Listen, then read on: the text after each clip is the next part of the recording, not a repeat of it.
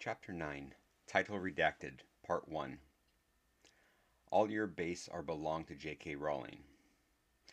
Reader's note, I don't understand that sentence, but I read it as it's written.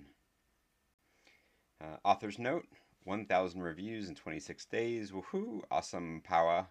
30 days, 1,189 reviews, combo is continuing. Yeah, you people are the best, this is Sparta. Ahem. The third generation quarks were also called Truth and Beauty before Top and Bottom won out. My birthday is around Hermione's, and when I was 11 I used Truth and Beauty. When part 1 of this chapter was first posted, I said that if anyone guessed what the last sentence was talking about before the next update, I would tell them the entire rest of the plot.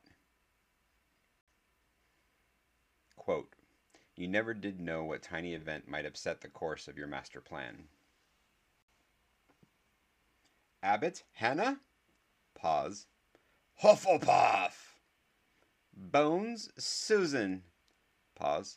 Hufflepuff! Boot, Terry. Pause. Ravenclaw! Harry glanced over briefly at his new housemate, more to get a quick look at the face than anything else. He was still trying to get himself under control from his encounter with the ghosts. The really truly sad thing was that he did seem to be getting himself under control again. It seemed ill-fitting, like he should have taken at least a day, maybe a whole lifetime, maybe just never. Corner, Michael. Long pause.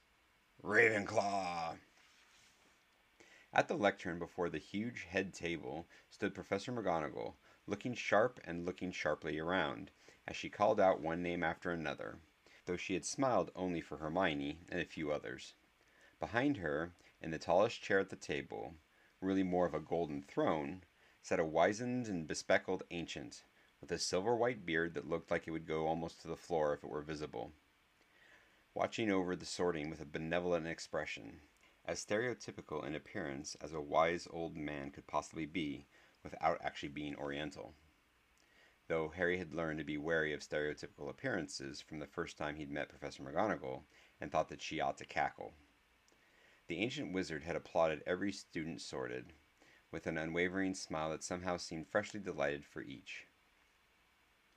To the Golden Throne's left side was a man with sharp eyes and a dour face who had applauded no one, and who somehow managed to be looking straight back at Harry every time Harry looked at him. Furthest to the left, a pale-faced man Harry had seen in the Leaky Cauldron, whose eyes darted around as though in panic at the surrounding crowd, and who seemed to occasionally jerk and twitch in his seat. For some reason, Harry kept finding himself staring at him. To that man's left, a string of 3 older witches who didn't seem much interested in the students. Then, to the right side of the tall golden chair, a round-faced, middle-aged witch with a yellow hat who had applauded every student except Slytherin's. A tiny man sitting on his chair with a poofy white beard, who had applauded every student, but smiled only upon the Ravenclaws. And on the farthest right, occupying the same space as 3 lesser beings, the mountainous entity who'd greeted them all after they disembarked from the train, naming himself Hagrid, Keeper of Keys and Grounds. "Is the man standing on his chair the head of Ravenclaw?" Harry whispered towards Hermione. For once, Hermione didn't answer this instantly. She was shifting constantly from side to side, staring at the sorting hat, and fidgeting so energetically that Harry thought her feet might be leaving the floor. "Yes, he is," said one of the prefects who'd accompanied them, a young woman wearing the blue of Ravenclaw. Miss Clearwater, if Harry recalled correctly. Her voice was quiet, but conveyed a tinge of pride. "That is the Charms Professor of Hogwarts, Phileas Flitwick, the most knowledgeable Charms Master alive, and a past dueling champion." "Why is he so short?"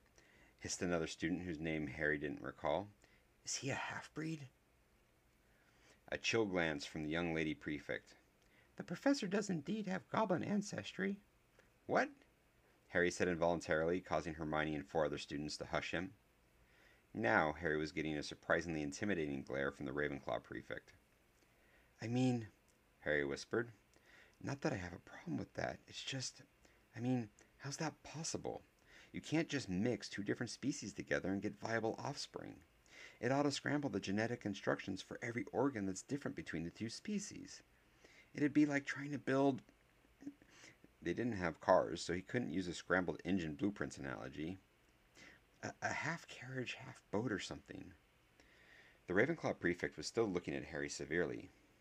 Why couldn't you have a half carriage, half boat? Shh! Hushed another prefect, though the Ravenclaw witch had still spoken quietly.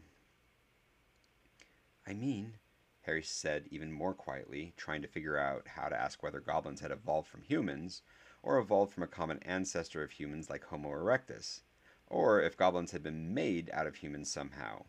If, say, they were still genetically human under heritable enchantment whose magical effect was diluted if only one parent was a goblin, which would explain how interbreeding was possible, and in which case goblins would not be an incredibly valuable second data point for how intelligence had evolved in other species besides Homo sapiens. Now that Harry thought about it, the goblins in Gringotts hadn't seemed very much like genuinely alien, non-human intelligences. Nothing like Durdur or puppeteers. I mean, where did goblins come from, anyway? Lithuania, Hermione whispered absently, her eyes still fixed on the sorting hat. Now Hermione was getting a smile from the Lady Prefect. Never mind, whispered Harry. At the lectern, Professor McGonagall called out, Goldstein Anthony! Ravenclaw! Hermione, next to Harry, was bouncing on her tiptoes so hard that her feet were actually leaving the ground on each bounce. Goyle Gregory! There was a long, tense moment of silence under the hat. Almost a minute. Slytherin! Granger Hermione! Hermione broke loose and ran full tilt towards the sorting hat, picked it up and jammed the patchy old clothwork hat down hard over her head, making Harry wince. Hermione had been the one to explain to him about the sorting hat, but she certainly didn't treat it like an irreplaceable, vitally important, 800-year-old artifact of forgotten magic that was about to perform intricate telepathy on her mind and didn't seem to be in very good physical condition. Ravenclaw! And talk about your foregone conclusions. Harry didn't see why Hermione had been so tense about it. In what weird alternative universe would that girl not be sorted into Ravenclaw? If Hermione Granger didn't go to Ravenclaw, then there was no good reason for Ravenclaw House to even exist. Hermione arrived at the Ravenclaw table and got a dutiful cheer. Harry wondered whether the cheer would have been louder or quieter if they'd had any idea just what level of competition they'd welcome to their table. Harry knew pi to 3.141592, because accuracy to 1 part in a million was enough for most practical purposes. Hermione knew 100 digits of pi, because that was how many digits had been printed in the back of her maths textbook. Neville Longbottom went to Hufflepuff, Harry was glad to see. If that house really did contain the loyalty and camaraderie it was supposed to exemplify, then a house full of reliable friends would do Neville a whole world of good. Clever kids in Ravenclaw, evil kids in Slytherin, wannabe heroes in Gryffindor, and everyone who does the actual work in Hufflepuff. Though Harry had been right to consult a Ravenclaw prefect first on the train, the young woman hadn't even looked up from her reading or identified Harry, just jabbed a wand in Neville's direction and muttered something, after which Neville had acquired a dazed expression and wandered off to the 5th carriage from the front and the 4th compartment on the left, which indeed had contained his toad. Malfoy, Draco! Went to Slytherin, and Harry breathed a small sigh of relief. It had seemed like a sure thing, but you never did know what tiny event might upset the course of your master plan. Professor McGonagall called, Perks, Sally Ann! And from the gathered children detached a pale, waifish girl who looked oddly ethereal, like she might mysteriously disappear the moment you stopped looking at her, and never be seen again or even remembered. And then, with a note of trepidation so firmly kept from her voice and face that you'd have needed to know her very well indeed to notice, Minerva McGonagall inhaled deeply and called out, Potter, Harry! There was a sudden silence in the hall. All conversation stopped. All eyes turned to stare. For the first time in his entire life, Harry felt like he might be having an opportunity to experience stage fright. Harry immediately stomped down this feeling.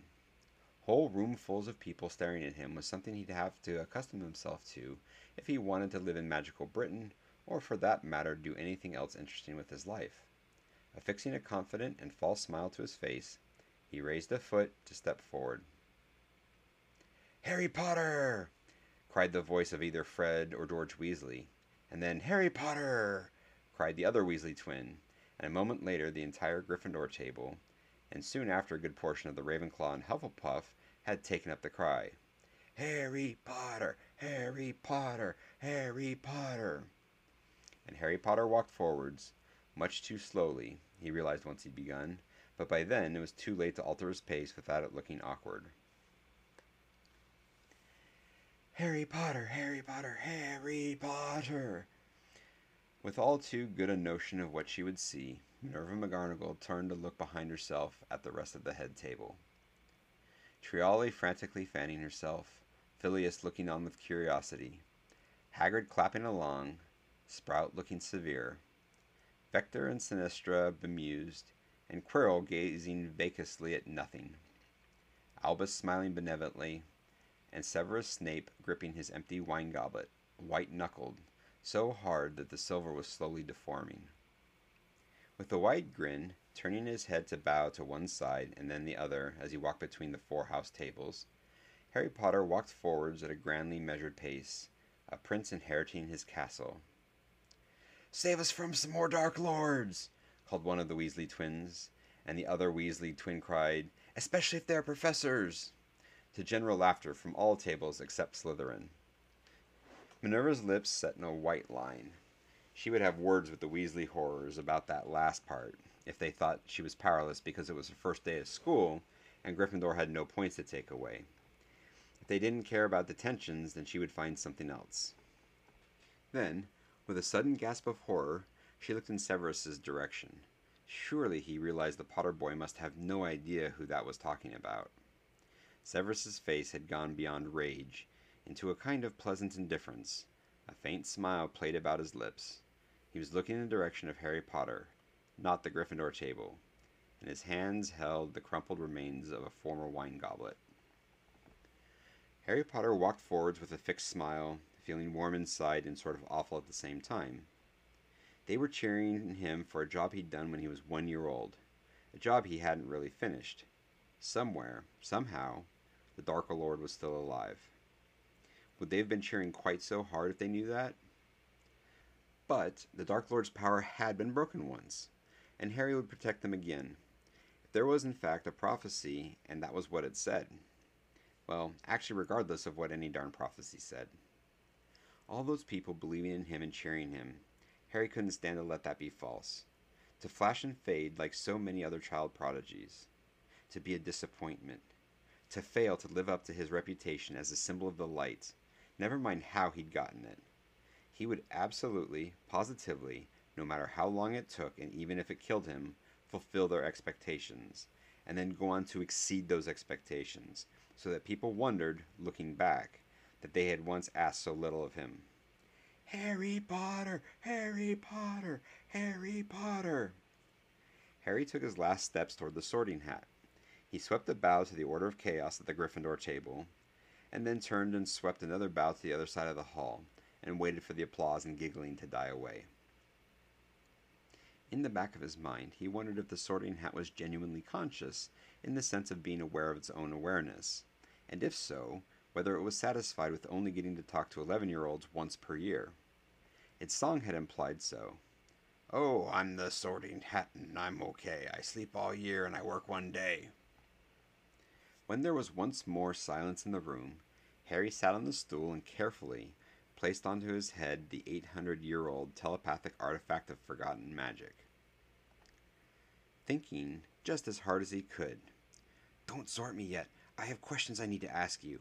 Have I ever been obliviated?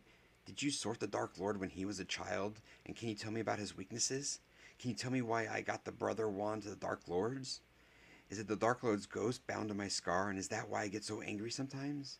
Those are the most important questions, but if you've got another moment, can you tell me anything about how to rediscover the lost magics that created you?" Into the silence of Harry's spirit, where before there had never been any voice but one, There came a second and unfamiliar voice, sounding distinctly worried. "Oh dear, this has never happened before."